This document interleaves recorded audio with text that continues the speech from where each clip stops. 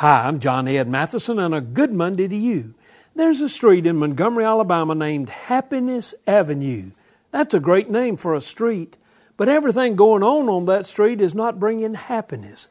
The police department recently answered a call to Happiness Avenue and found a victim that had been shot.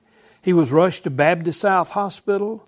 The police are trying to figure out exactly what happened.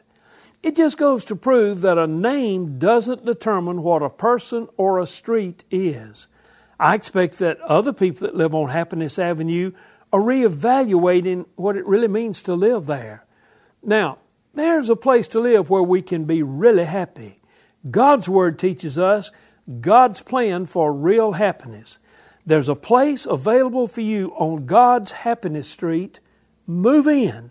It's a great place to live.